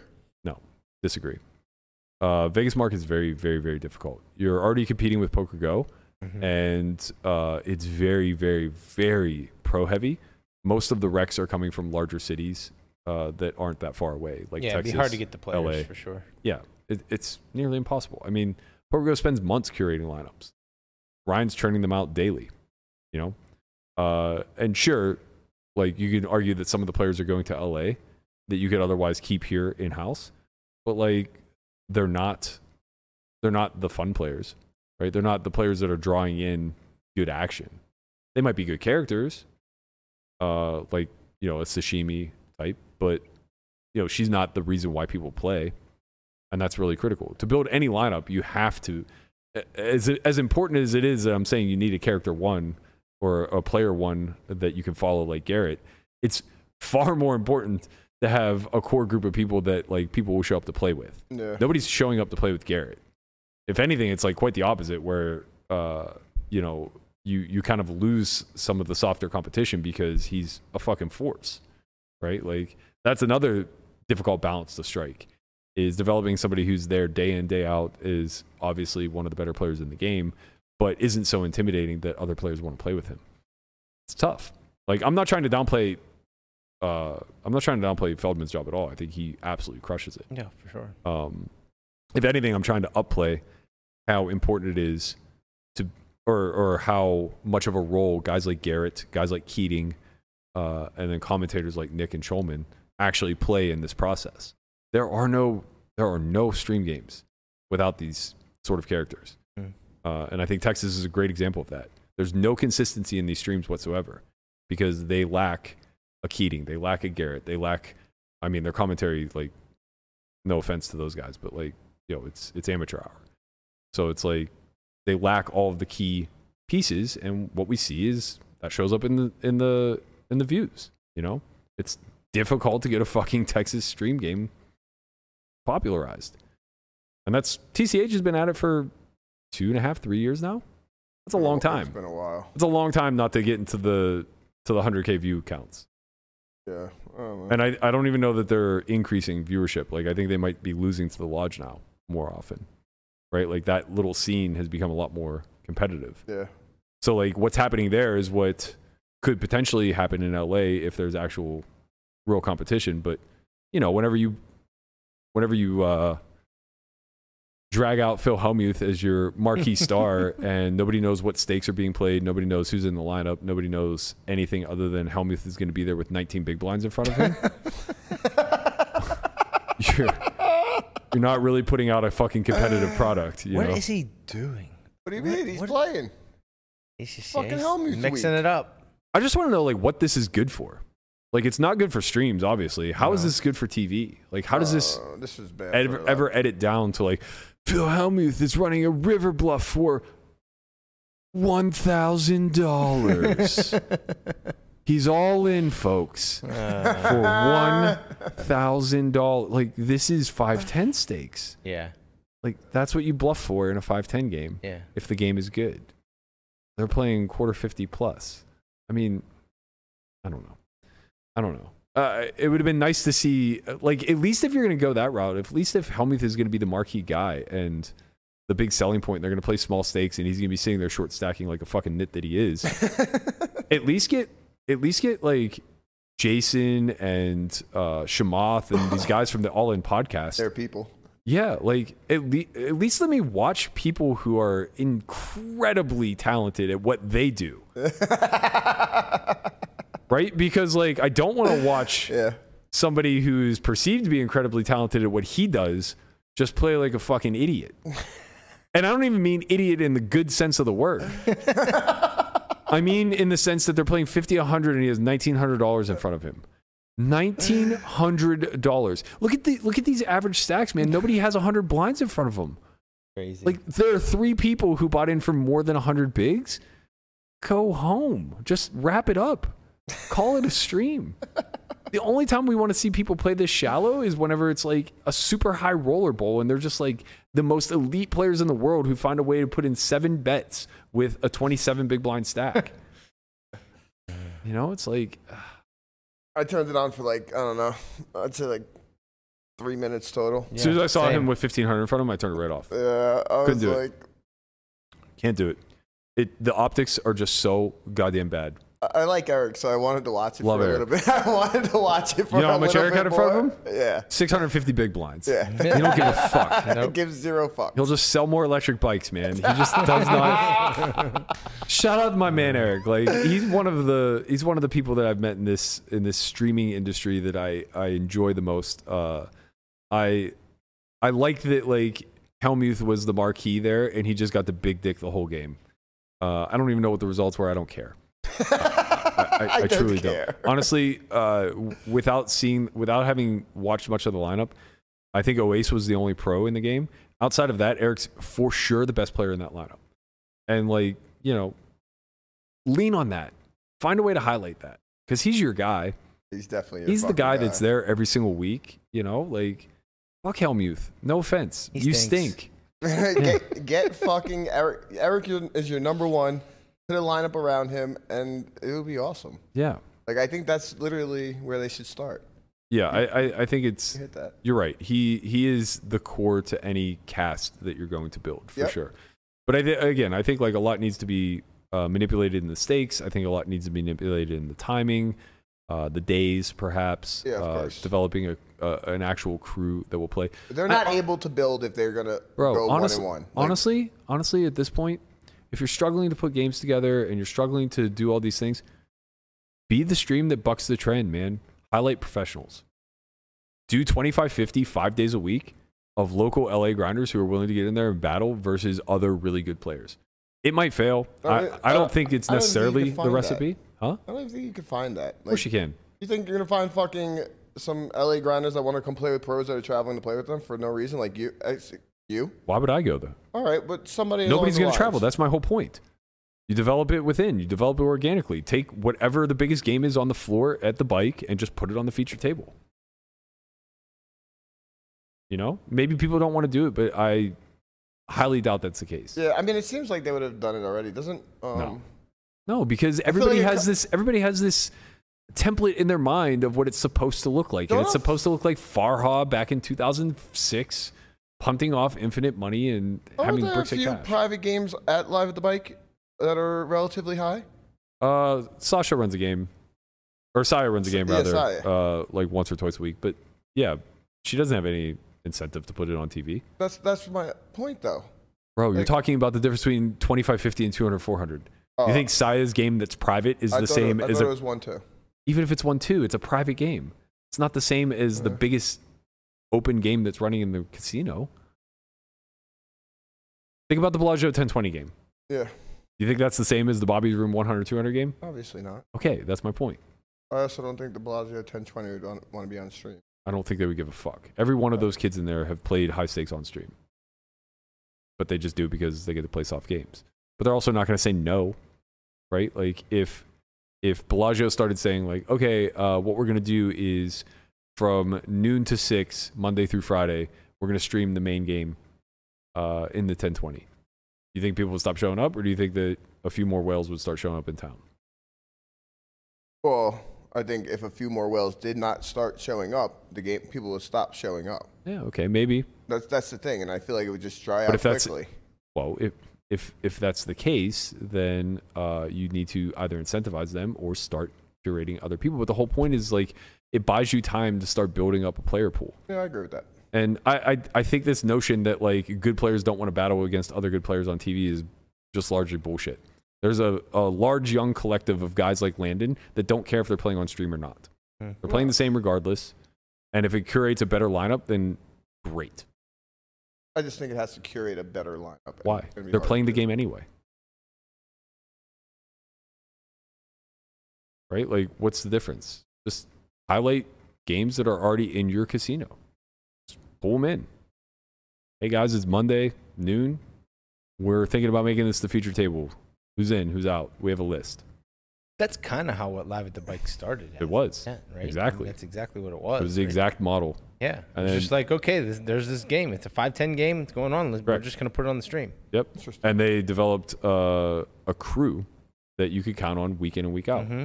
And they were just the regulars at the casino. And at the time, they developed a commentary set in Bart and Tuckman. Yeah. That were, at the time, for streams, the industry's best. Yeah. Right? I don't think what I'm saying is all that far off base. I don't think anything I've suggested is proven to be false. If anything, you're 100% wrong. Well, yeah, of course. I don't think you're far off. According to Tucci. I'm just pushing back a little bit. I mean, you're welcome to push back. I don't mind. I think Bertucci think I'm 100% wrong is funny. I also think it's funny. He did give an LOL in there. Yeah, I also think it's funny, like, anytime this conversation comes up, there will always be, like, one or two guys in the chat that will be like, Berkey has no charisma.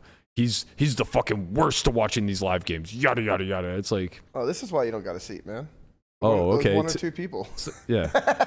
A, you're literally watching me host a podcast.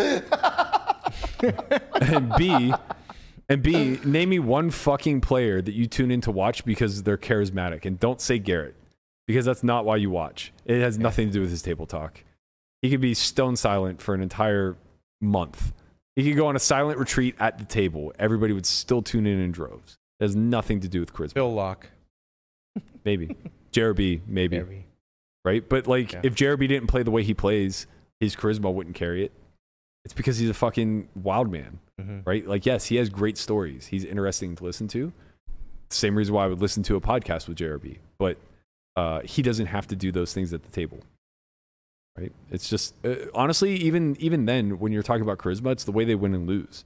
The most memorable things I can think of with JRB are hands that he lost. It has nothing to do with like stories he's told, or I don't think to myself like, oh man, this is going to be a great game because JRB's in there and like we're going to hear some shit. No, not at all.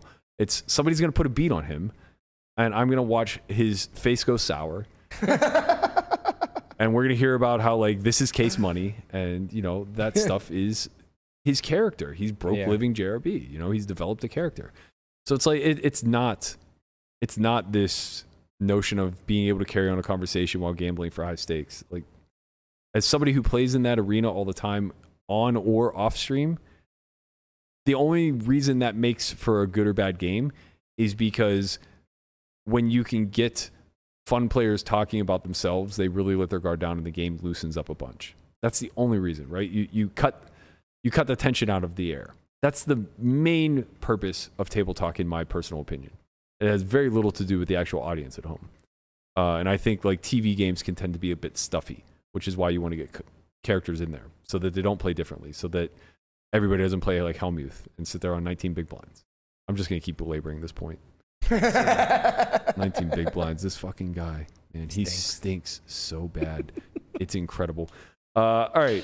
That's gonna be it for today. I think we've gone long enough. I think we've exhausted the subject. Yeah. This is 2 hours, and we had 435 watching. This is way better than yesterday. Thanks, everyone. Oh, that's good. No more of that. Because we're talking more about poker. And no less more of about, that midday bullshit. 3 o'clock. Fucking. That is horrible. It also isn't 2 hours. It's our usual hour and a half. But if you guys are interested in attending the Academy, I was going to get this plug in. We have 1 seat left. Head to academy.solve4why.io. We also have some new updates coming through on the Solve4Why TV site soon. We just added a range viewer, which is going to have preflop ranges. I'll talk a little bit more about this once we have everything buttoned up. I'm going to make a brief tutorial showing on how it works as well, but know that that's something you can look forward to as a member coming soon. And then finally, if you guys are interested in any sort of Solve4Why or OnlyFriends merch, just go ahead and hit hashtag merch in that chat. It'll take you to the site. If you want to type it in yourself, it's academy.solve4why.io. Click on the merch tab. You'll see, I think we have 4 pieces of OnlyFriends merch, as well as a bunch of hats, t-shirts, Poker Out hoodies, Loud shirts, Poker Out Loud. You got it, man. You got it. So on that note, thank you guys as always for tuning in and watching. We appreciate you. Please leave a like, comment, and subscribe on your way out of here. Let's keep this channel growing a little bit. For as much as I think I know about how to establish a live stream and potentially bring in a bigger audience there, gotta tell you, don't feel quite as sharp on the podcast side. Please subscribe. I do have some ideas in mind, but they're going to take a lot of work and effort. So stay tuned for that. Hopefully over these next 100, we'll keep refining this show into something that can be pretty impactful. Thank you guys. We'll be back around noonish tomorrow, me, Conrad, and the Tortoise for one more time this week. Right. We'll get Melissa back in here next week. We'll see you guys then. Tomorrow's Friday. Peace.